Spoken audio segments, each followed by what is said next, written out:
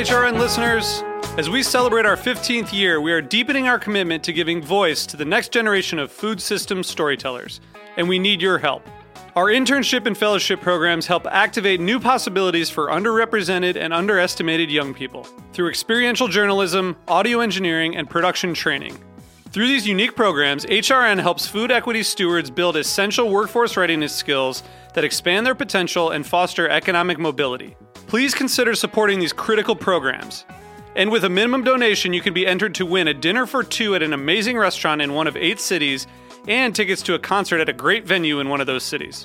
We have incredible partners across the country who have donated, as they also share our passion for helping to educate the next generation of food systems storytellers. Check out heritageradionetwork.org/15 to donate and enter to win today. That's heritageradionetwork.org/15 to donate and enter to win today. And make sure you donate before March 31st. Thank you.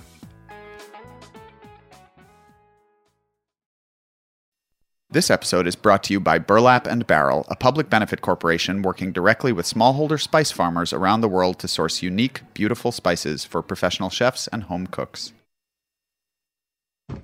This week, on a special bonus episode of Meat and Three, we find out how Brexit could be changing the way that Brits eat. If you're not getting your food from the European Union, where Britain gets 30% directly, well, where are you going to get it from? As I put very succinctly, bye-bye fresh peaches from Italy, hello tinned peaches from Florida. Bye-bye fresh oranges, hello tinned oranges. Bye-bye free-range beef, hello hormone-injected beef. Tune in to hear about the UK's struggle to stabilize its food system on Meat and Three, HRN's weekly food news roundup. Available wherever you listen to podcasts.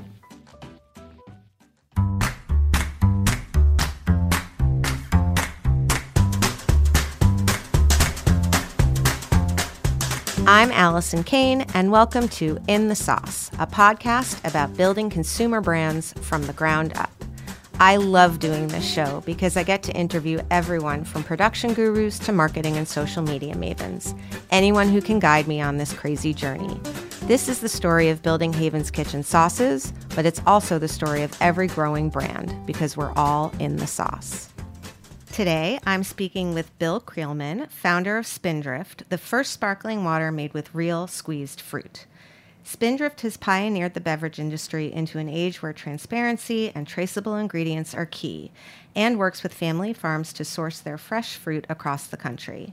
Last year, Spindrift was on Inc. magazine's list of fastest growing companies and is available everywhere from Kroger to Sweetgreen and Starbucks to heavy hitters like Haven's Kitchen Cafe, where we sell a lot of Spindrift. Maybe not quite as much as Starbucks, but, you know, we're close. Not for nothing, Spindrift gives 1% of their sales to environmental organizations as members of 1% for the Planet. Bill, I am so psyched you're here. I think I've been psyched for several months now. You are a huge inspiration to a lot of founders. You're someone in this industry who's universally well-liked and admired. And I remember out of all of the speakers that kind of came into the Chobani Incubator, you definitely had some things that stuck with me and that kind of ring in my ears all the time. So welcome, welcome, welcome. Thank you. I'm this glad is a you're treat. here. This Yay. is a treat. I know that there's a lot of advice that I want to kind of like extract out of you, but I also do think it's helpful for people to kind of know about your background and where you grew up. You grew up on a farm in Western Massachusetts. I did. Yeah. Yeah. Just a little town called Leverett, and then Deerfield. So very lucky. Didn't realize it at the time, but incredible spot surrounded by other farms, and ended up being, as it turned out, really important, just as a kind of a foundation for where food comes from. Do you remember, when you were little, sort of an appreciation for food, or it was just kind of something that showed up that you kind of took for granted? And B, do you remember what you wanted to be when you grew up? So I fell in love with food at a really early age. Like, I was the kid who, ordered lobster, stroganoff or something at age 6. Yep. And I definitely remember knowing where food came from. I mean, we Right. would clip our mint for mint carrots, Yeah, and so cool. the eggs were from underneath the barn. So that and there was something happened then for sure. I didn't know that I was going to go on to do something in food, but I think what was happening then is you saw people working with food and then turning that into a living. Right. And maybe those were just the people that were around us. So I equated pretty early on this idea that you could do something in food As a career. Yeah, Yeah. as a career. Do you remember being like, I feel like founders tend to say, I remember I would take my dad's old socks and I would package them and then sell them at school. Yeah. Or like, do you remember being entrepreneurial back then, or? So the Massachusetts redemption laws passed in 1982. I was 8, and we used to collect cans on Right. the side of the road. Yep. And turn them in for 5 cents, and if you got enough, you could afford to buy some candy for the week. And we would drive my mom crazy, pulling over constantly as we drove the street. Picking up the cans, yeah. There were a lot of cans available when it first switched. And then we started doing other businesses like that. Not all of them around food, but we were always Yeah. trying to kind of fashion a business out of something that Right. we enjoyed. It tends to be like a through line. There's either like the entrepreneurial or like the very enterprising, Yeah. like just like the workhorses. They tend to also, My brother was really industrious that way. I remember Uh-huh. we didn't have a TV as a kid growing up, and he made enough money collecting these cans to buy a black and white TV for $13 at a tag sale. And so, we did. I don't know. It was silly, Right. but it was. So you had the bug. We had the bug. Yeah. Yeah, early on. Sure. So you graduated from college in like 96. That's right. Now, so because you started working on boats, so you clearly, hence the Spindrift name, like you're a sailor Yeah. I would say or a boater. I like being around water. Water. My family was interested in that, and I became interested in it. So yeah. And was that there, the time. dumb question, sorry. Was there water where you lived? No, not at Right. all. We had a river. Okay. So we were going out to the Cape. My mom's family is from South Dartmouth, New Bedford, that area. And I would say that's where we spent a bunch of our time. Right. And then the reason we went to the Cape and Islands is the house we eventually moved into. They had a connection out there, and so we just piggybacked on their families. Got it. So you graduated from college. You met your wife in college. That's right.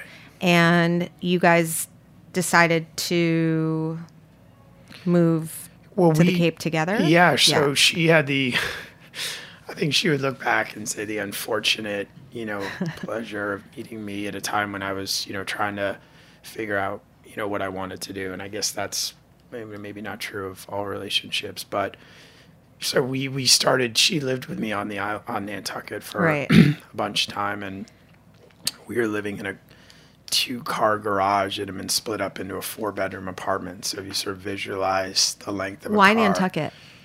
So this is where that family ended up going. So this was not maybe the Nantucket that is Today. that we all Right. sort of think of. It was very much kind of out in the middle of nowhere, and a real like working sort of a sea shack. Yeah. Not winterized. And then one of my captains offered to let us live in his garage. Right.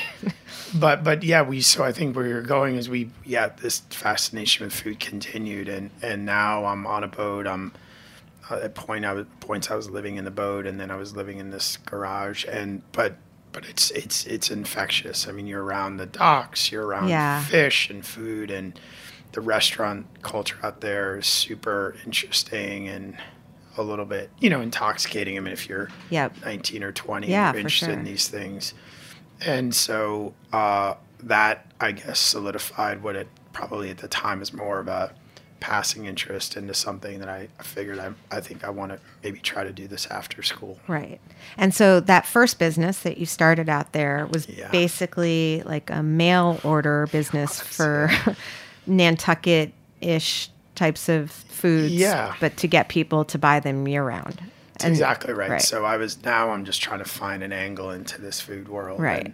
And I didn't really know what I wanted to do. I had no formal background in any of this. And so, but it was intuitive to me to say, okay, people love these things for 3 months. Right. And then they can't get them for Yep. 9. So how can we make them available and figure out a way to get them to them. And it was a chance to work with these incredible Right. island purveyors, the guy who made the smoked bluefish pate and Right. the lobster guys and the fishermen. And so that was really the basis for what was called Nantucket Harvest. And what was the demise of Nantucket Harvest? Profitability. Right. What's that? Yeah. Well, that was the first of many hard lessons, which is that the mail order food business, particularly predating the internet. Yeah, which I mean, this predating the yeah. internet, not even like Now I'm really D2C. aging myself. Yeah. Maddie, what year were you born? 95. Yeah. Okay, perfect. cool. Oh, Yeah. Great. Yeah. Great. Thanks. We need something stronger than Spindrift, I think. But yeah, so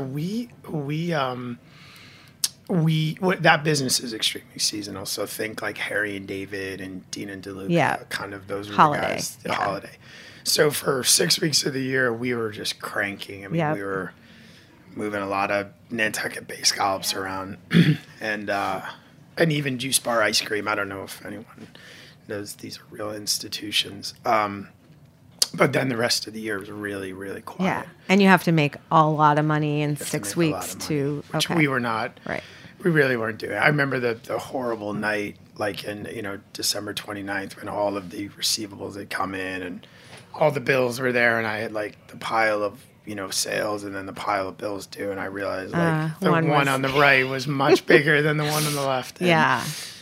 and so it turned into a hard lesson, which is that obviously this is going to be a long road. But the upshot is one of the vendors that we were selling through the catalog was called Nantucket Offshore Seasonings. And It was this great dry rub for grilling.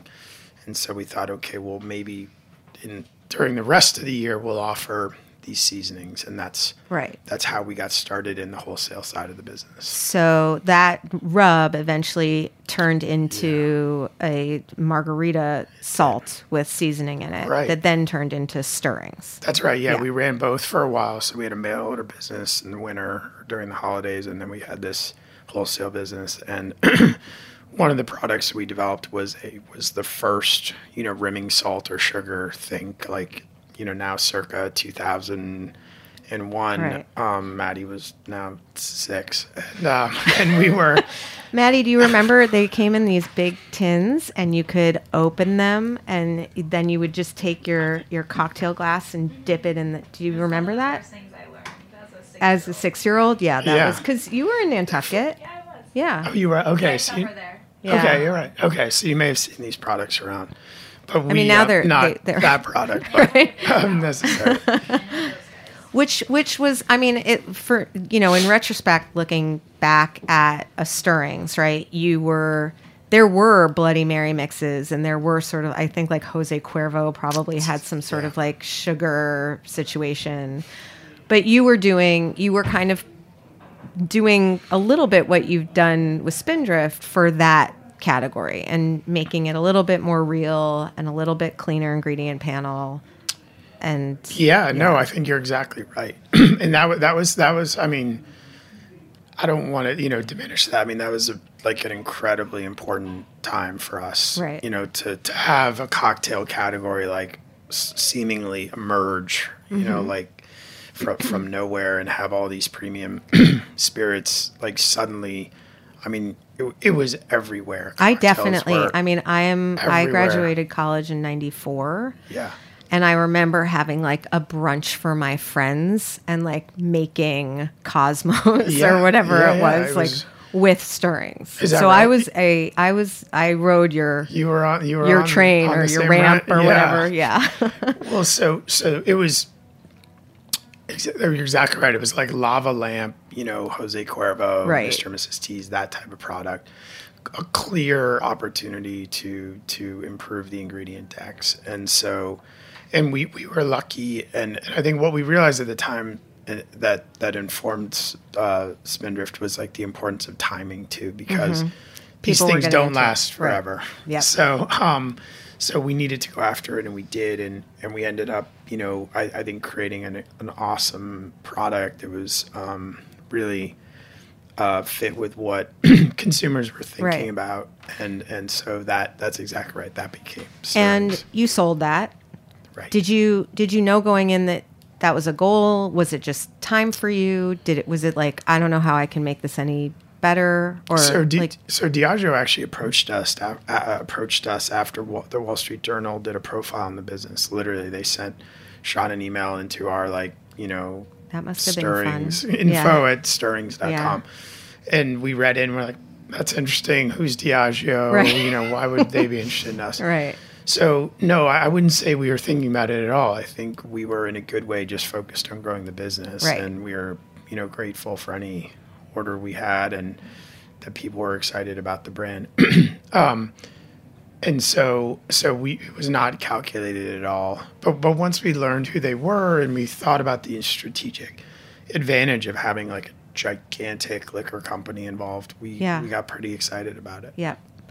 So what would you say, because so that chapter winds up and now you're kind of, you have a little bit of cash, you have 2 businesses under your belt, and did you know you wanted around 3? Did you know you wanted another business? Were you like, okay, I'm only going to do it if it fits into these parameters, or if I do this again, I'm not going to make this mistake again, or were you super thoughtful about it, or were you literally just sitting there putting lemon in your seltzer and you're like, oh, here we go? So, I mean, first off, I was exhausted. I mean, I think sure. These businesses after 10 or 12 years, it's fatiguing. Yes. That's one. 2 is, it was also the way that we ended up exiting Diageo was hard. It was sort of the financial crisis. It was not, we had imagined partnering for many years beyond. So, right. And I guess, but more, there was a sense that there was an unresolved, there was like something that hadn't really happened. And so I wouldn't say I was thinking, I'm gonna go do another business. I actually really don't like the serial entrepreneurial thing. I think that kind of has a negative, like, you're just churning out businesses. So for me, it needed to come from an authentic place. Right. So I wasn't in any great rush. But I was interested in the sparkling side of the Stirrings business. We had a tonic and a ginger ale and some things, and where those products were available, they sold really well, and people liked them. Right. And so for me, it was kind of natural to start then thinking about maybe going into that space. So why don't we take a break? Yeah, and when we come back, we're going to talk about going into the space and everything you kind of took from those past businesses and applied to starting Spindrift.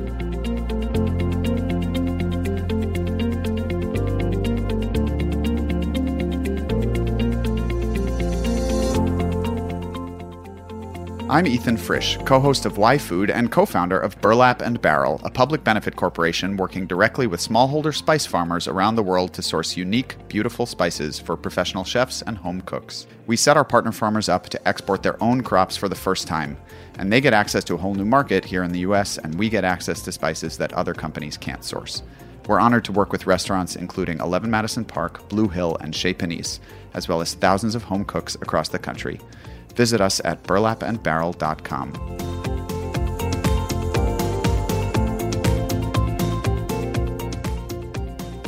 I'm back with Bill Creelman, founder of Spindrift. Okay, so the folklore is that you are tired, you've sold this company, you're sitting at your kitchen table, you're going for like your weekly or your daily, I don't know, drink, you squeeze a lemon in your seltzer water, and like the idea light bulb comes above your head, and then the rest is history, and now you're selling, millions and millions and millions of bottles of, So that isn't is that not? Maybe not quite, although that would be amazing if it all happened. It'd be a nice way. Cartoon. It would be a great cartoon. I think, I'd say pieces of it are definitely right, which is I love carbonation. That right. I was a big diet Soak diet soda guy. I think it was just a product of like the 90s and Yep. 2000s when everyone seemed to drink Diet Coke. And I have a bunch of kids, and I think if you're, if you grow up on a farm and you're a natural food kind of guy, at a certain point you're gonna start to scrutinize your own soda habit, Right. soda consumption habit, and really that's what it was for me. And this was 2009. 2009. Okay. So so I was sort of now finally free to do some self-examination. Yeah. And soda was Yeah. one of those things. And right before, Michael Pollan, like, I kind of think of the world in food as like before Omnivore's Dilemma and after Omnivore's Dilemma. And that was 2010. Right. So there was definitely a little bit of like, aside from sort of like the hippie culture, which was always like against sort of quote unquote big food, there was this kind of like understanding a little bit more of sustainability and sugar and choices, but it wasn't out there yet. It was still not.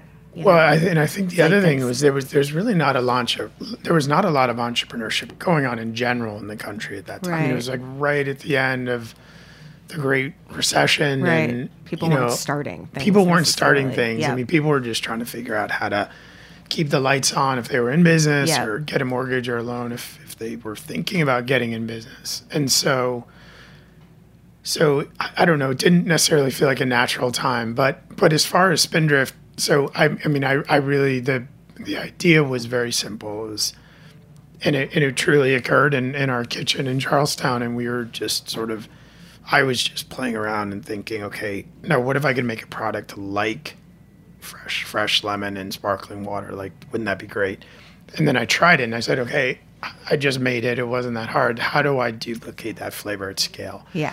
And I think that is every food entrepreneur's challenge. But you particularly- knew what a challenge it would be from your prior experience. I did. Unlike me, who was like, I can make this in the cooking school. It can't be that hard to make 1 million pouches a year. I did know enough Yeah. by then that it was going to be super hard. Yeah. The real light bulb moment from that early stage of our development was realizing that, that no one had done it. You know, Right. there really was no, either domestically or even internationally, I could not find someone that had done a similar process to that. And that is an important moment for an entrepreneur, because Right. I just didn't want to go into something that had already been, played out. And it was important to me to really find white space that we could Right. Do push something into. actually. Yeah. So do you remember your first couple of steps, or like, okay, I'm going to take out my pen now, and these are the things that I need to get thinking about? I really wasn't even thinking about starting a business. Like, it wasn't, because I was phasing out of one and hanging out with my kids and working on it when I could. And which I think is, by the way, like a great way to do it. Mm-hmm. You know, I didn't feel this pressure to create a business. I Right. had no thought of scale at this point, or we need to hit these numbers at this time. Mm-hmm. It was more like, if I can create a product that's really good and I'm proud of, then there must be an audience out there. But I will say, so the other outside external factor was soda was like starting to collapse. Yep. So this was like Bloomberg pushing through soda Yep. taxes. California was working on some legislation. I was interviewed like a couple months into business somehow. Someone Yeah. asked me like my opinion on Right. and so there was this sense that the world was changing, Yeah. and that soda was finally starting to really kind of fall. And so the other part of it was, okay, I like this product. I see this big macro trend that's going to take a long time to play out.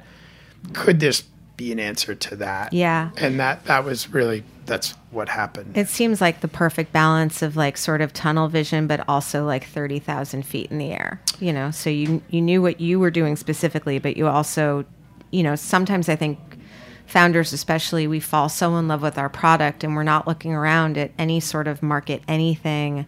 And then we realize there are like 4 people who are going to buy it. They're going Right. to love it. but there are only 4 people. That's fair. Yeah.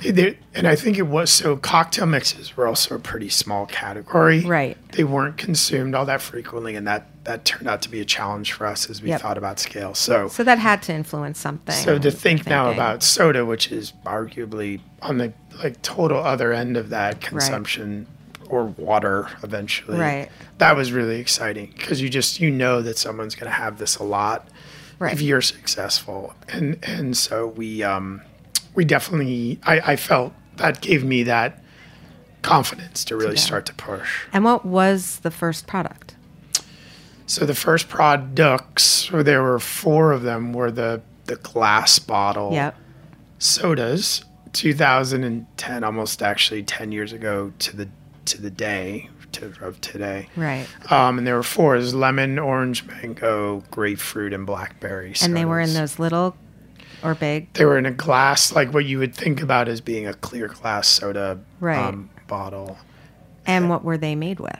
So they were made with a whole bunch of unpasteurized fresh juice. Wow. They had a little bit of cane sugar, and they had natural flavors. Right.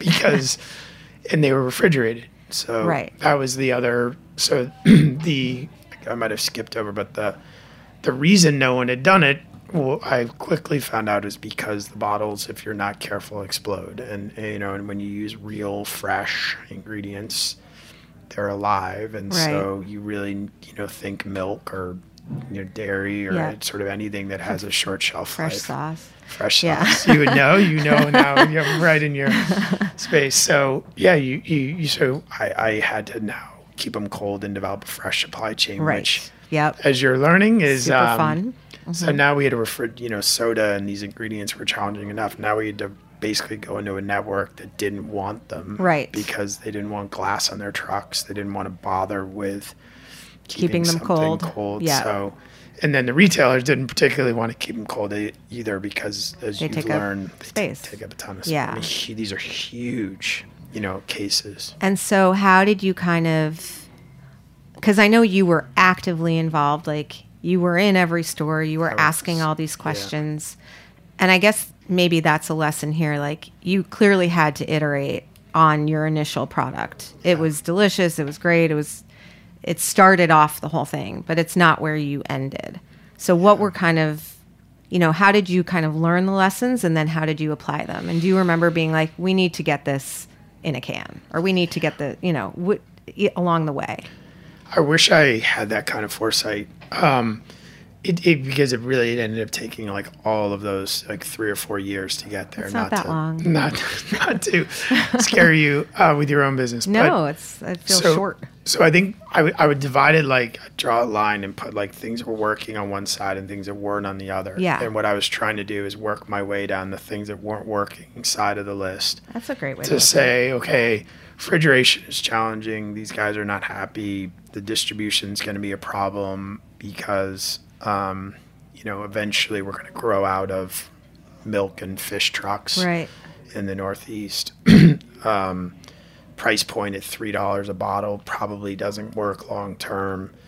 What is the multi-pack solution to this? If someone wants to buy more than one, are they really going to spend $12 for 4? Right. And I could go on and on, but those are some that come to mind. No, but really very helpful. I mean, those are things that, again, we just don't think about. We have these babies, and there are products, and it takes some hard looking, your baby, might need a haircut.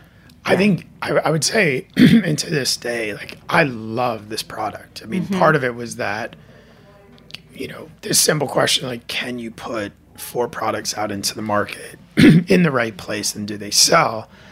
And the wonderful answer was yes. People wanted these products. So the bigger challenge of, are they interested at all?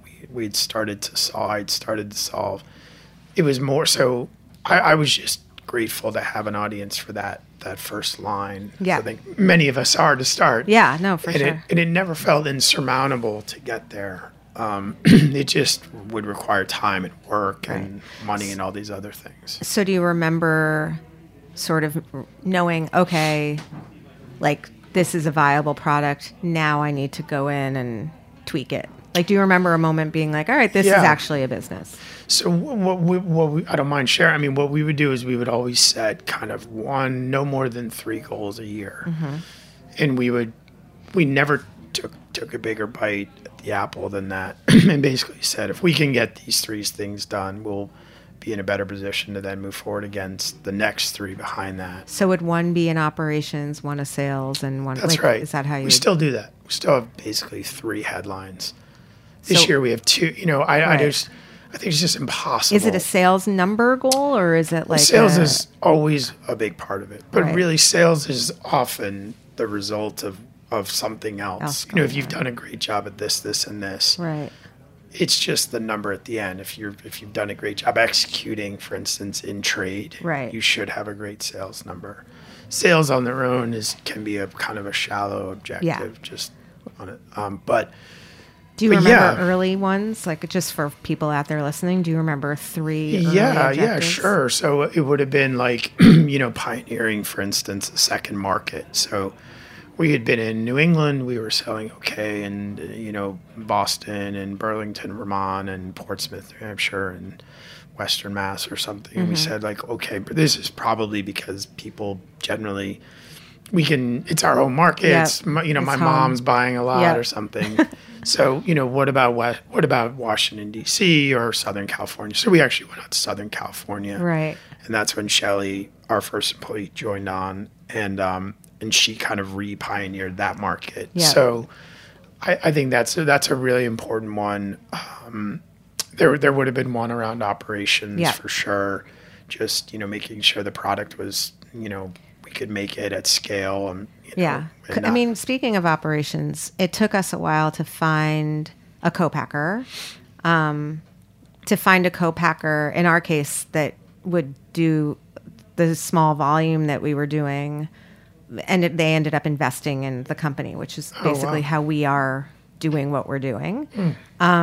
What was that like for you? Did you co-pack? I mean, did you find someone who was going to take fresh fruit? I'm sure a co-packer looked at you like you were crazy. Yeah, we really upset a lot of people early on. I mean, Yeah. it was just That's when you know you're doing something right. Yeah. Well, it did feel like a proof point, but we burned bridges, and we had just, you know, blowout fights. You know, the pulp would clog the equipment. They'd lose a week Yeah. of production, or the pulp would show up in someone else's product, like a week, you know, or like Yeah. 5 days later. That's not great.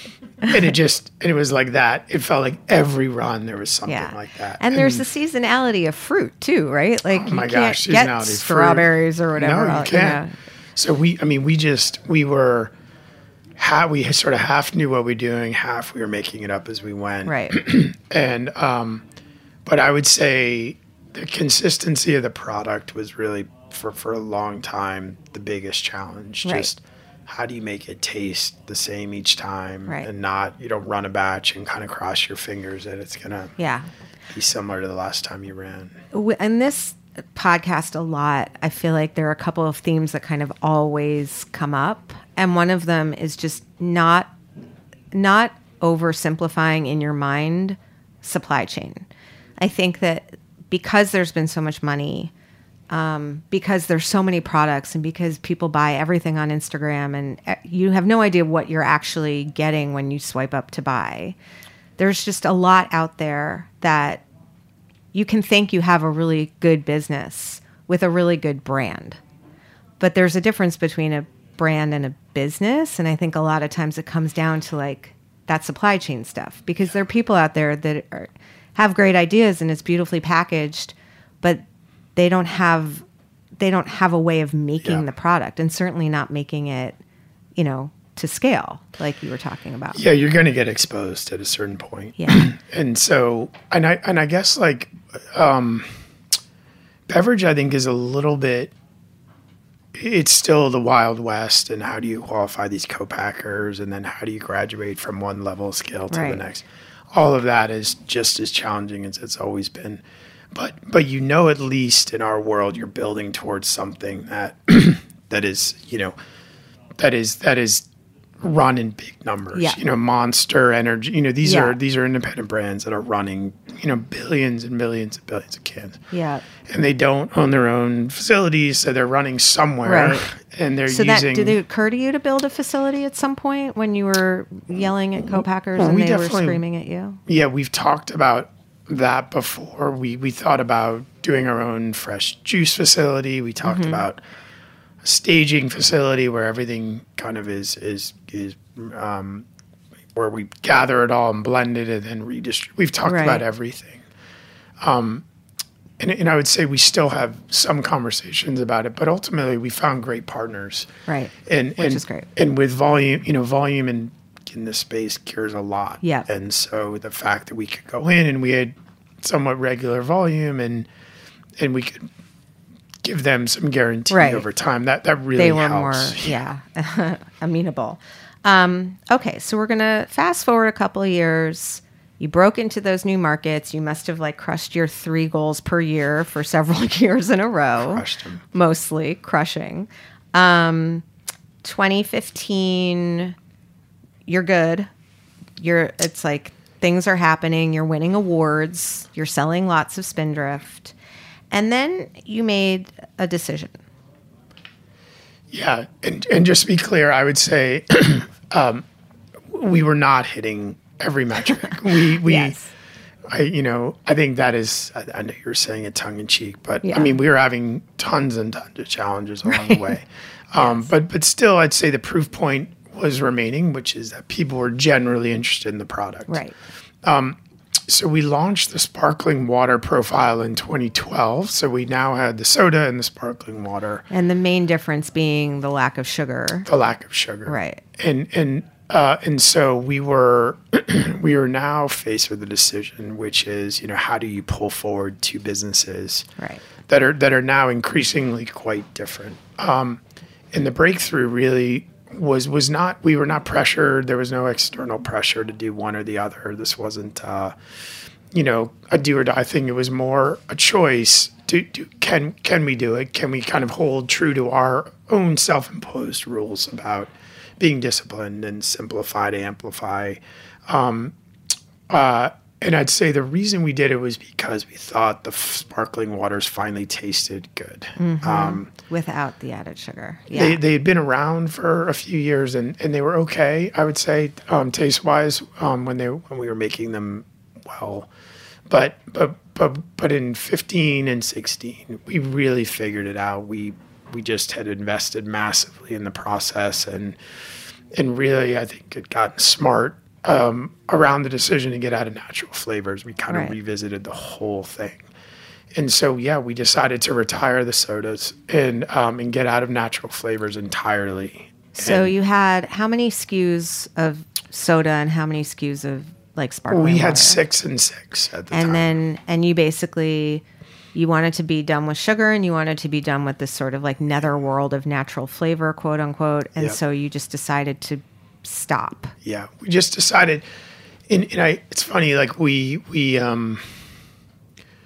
didn't even really think about it as, you know, getting out of. We just thought that the sparkling waters had the chance to replace the experience Yeah. that the soda was filling. Right. Which was also, again, tapped into this larger kind of macro trend. Water overtook soda at some point. Seltzer was definitely like becoming a thing. Not quite as much then as it was sort of in this last year or two. And definitely I feel like people started really getting on like an anti-sugar kick. But I would imagine that that's a hard decision to make if you're making money and it's going well. So, what was that like for you? And was your team all on board? And was everyone kind of around you? Or did you have to kind of explain? Well, I think I remember, like, you know, being overly confident in order to, you know, make myself feel better about the decision, Right. but also to bring everyone along. But I would say the team, I mean, overwhelmingly, we have an incredible team that saw very early on, we all saw the same opportunity. We also at that time had brought over people that had been in sparkling water. So that helped us really say, like, Right. okay, we sort of see what's happening and imagine if we could recreate sparkling water. And at first I'd say sparkling water just wasn't as interesting. Like soda has this kind of lifestyle-ness to it and pizzazz and is fun and, more carefree. Sparkling water was just kind of that boring thing that, all of us kind of had around, but it wasn't, you don't throw a party around sparkling water necessarily. Not now you do, I guess. Now right? I guess, now you do. But we did start to. We should have a sparkling water party. Yeah. Totally. And so we started to say well, actually, isn't that what makes it even more fun and interesting? Right. That there is no personality, in soda, there's lots of personality. Right. Could we bring not just this whole new ingredient conversation, but really energy and humanity and kind of the same brand chops right. Some real feeling. And it was really that flip of seeing what was, reimagining it as an opportunity that got us super excited. So you said something a couple minutes ago, and we talked about it before we started recording, because I've heard you say it, and it's simplify to amplify. So I don't know if, how that came into your lexicon, but when you've said it, now it's kind of in my lexicon. So and because a lot of times what I would do now is be like, let's talk about sales, let's talk about marketing, let's talk about, but across all of those things, you've really kind of had this discipline to simplify either what you're offering or the process or your messaging or whatever. Everything about your product is simple in order to make sort of maximum impact. And I'd love to hear sort of the background of that, how you apply it, how you would offer to early stage founders to apply it. Yeah. This was definitely something I learned along the way, because as an early entrepreneur, I would just I think we all have this instinct of kind of grabbing as much as we can, and we'll figure it out when we get there. Mm-hmm. But what I unfortunately learned just through a lot of trial and error is that, particularly in a big crowded space like beverage, it's almost impossible to be successful at all, right? Yeah. Let's say it's 1 in 100 chance of getting to scale. Yeah. And so at the very kind of simplest level, if it's hard to get one idea as a breakthrough, how are you going to get 2 or 3 or 4? Yeah. And so, we're all strapped for resources. We're all strapped for line time. We're all strapped for cash, down the list. And so we started embracing this idea, and I don't quite remember the genesis of the words, but to say, let's just make sure that if we add something, we're taking something away. Right. And so in the case of whether it's the soda example, or we recently retired our 4-packs in order to just focus on one product line, and we retired probably a third of our SKUs. We've really, I think we've done a pretty good job at doing that. Now it isn't easy. So it's actually much simpler to keep adding. Ironically, to just kind of stay the course and to not face some of those harder choices. Well, I hate to interrupt you, but it goes through my mind almost daily, whether it's adding another flavor, taking away one that isn't doing its, what it should be doing, even though it's my favorite, adding another, retailer who wants us, but we're not necessarily ready for. Yeah. It's really hard to say no or to I think it's the hardest. I really do. I think especially, just by the very nature of being, the founder or the person who all of these opportunities are funneled through. You spend most of your day and you have to thinking about setting the business up for the next stage of success. Right. And so isn't that just naturally adding more and doing more? And I think the answer is yes, it's all of those things, but it can't be at the expense of doing what you do really, really well. And do you have a system for that? Like, is there a mapped out way that you make those decisions for each? Someone gave me the advice the other day to have, because I don't want the tail to wag the dog with sales, right? I know that we are not for everyone right now. And yet some of the bigger retailers, they see an emerging brand, they think it's going to bring millennials, they get excited. Someone gave me the advice the other day to make a conditions list. I had it in my head. I'd never really written it out. Do you have sort of conditions for everything? In other words, for a retailer, sure, you can bring us in, but it has to be under these conditions. We have to know that this is going to happen. You have to allow us to do demos because we need to. And our sales team is unbelievable at that. Far better than I am, and that just is confidence, right? Because you're going to turn people off to say, well, geez, we'd love to sell you our product, but you have to take in 6 SKUs and we need to be, in this place on the shelf. I mean, that's hard. Ours are just not that hardcore.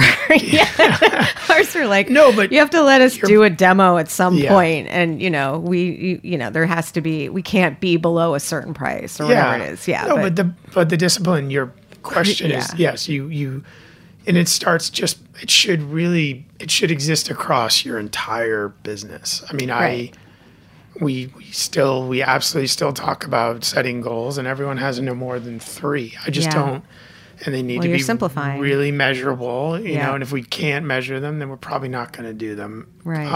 Or it's maybe not the right thing to do for this stage of the business. Right. So, but you need to be purposeful about it, and it is, but I do think once you set that as a cultural expectation, I think I hear it now being kind of worked through the company. Yeah. And that obviously is really been satisfying. But I'd say I want to come back to this idea that we all share that idea, which is very unusual. Right. Usually, for instance, sales, wants to go. We got to go everywhere. Yeah. And we just had a very different view. We wanted to go into one account. We set a single goal or a few goals, and that was all we did as a business, and everyone worked on it. You know, Target was a very important customer, has been for a really long time, and everyone from finance to account, the whole company said for 1 year, all we're going to do is make this hugely successful. Yeah. And it worked. It's amazing too, because there is so much pressure. We got to grow fast so that the competition doesn't come up on us or whatever it is. But somehow you've really been able to sort of hold your space and throw out some elbows and just keep it, keep it chill. That's nice of you to say. I mean, it certainly doesn't feel that way every day, but I do think I would say we've played the longer game. Yeah. I think we've all done this for a while. We're not enamored by by kind of some of the sensationalism that goes around the space. Yep. We really believe in the product. I mean, I drink 10 a day, and I think if you have a brand that is based more on values and things that are important instead of something that's happening, externally, you set yourself up. We know that the economy is going to do this. The new products are going to come in and be super interesting and fun and have a great story and all these things. So we can't worry about that. Yeah. We can only focus on the things we can control, which is executing, making great product, getting it in people's hands, having them try it. And ultimately, hopefully, good things will happen as a result of that. So for our last question, would you say that that's kind of your overarching advice to founders? Or would there be something that you wish someone had told you 20 years ago, 15 years ago? Gosh, wouldn't that be amazing? Well, when Maddie was just starting out in elementary school. I guess my favorite advice, and really it's still something we talk about all the time, is just finding a place to tell your story. Yeah. Because if you really focus on finding your audience early on, they will help you tell it. Yeah. really guide you to where you're going to go from there. Yeah. And if you, but in the opposite, if you just have kind of a like some heat coming off of a lot of places instead of like a really white hot center, it can be really confusing. Yeah. So I know I talked about this in Chobani, but I do think that is like, if you focus on only one thing, it's making a smaller number of accounts or a smaller story really successful, and then using the energy and the heat from that to really then power you the brand forward. Yeah. You are, I mean, it's interesting. I think that there's like a real return to that fundamental thing. I think it got really easy to launch things super big. Yeah. And I don't know. I don't know about the sustainability of that, and I think things are starting to shift back to, real people, real products, sort of the depth that you're talking about. Yeah, those are some of the values that just will never change. There's a lot that's going to change around food and trends and health, but I guess like we hope that that's true, and we aspire to be a brand like that. Yeah, I think you are a brand like that. So it's really fun watching, and it's just nice when good guys win. So thank you for being here. Thank you. This was super fun, Alan. Yeah. Thank you. Matt, thanks for being such a great engineer. I'll be back next week with another episode of In the Sauce. Thanks for listening. In the Sauce is powered by Simplecast. Thanks for listening to Heritage Radio Network, food radio supported by you. For our freshest content, subscribe to our newsletter. Enter your email at the bottom of our website, heritageradionetwork.org. Connect with us on Instagram and Twitter at @heritage_radio. You can also find us at facebook.com/Heritage Radio Network. Heritage Radio Network is a nonprofit organization driving conversations to make the world a better, fairer, more delicious place. And we couldn't do it without support from listeners like you. Want to be a part of the food world's most innovative community? Subscribe to the shows you like, tell your friends, and please join the HRN family by becoming a member. Just click on the beating heart at the top right of our homepage. Thanks for listening.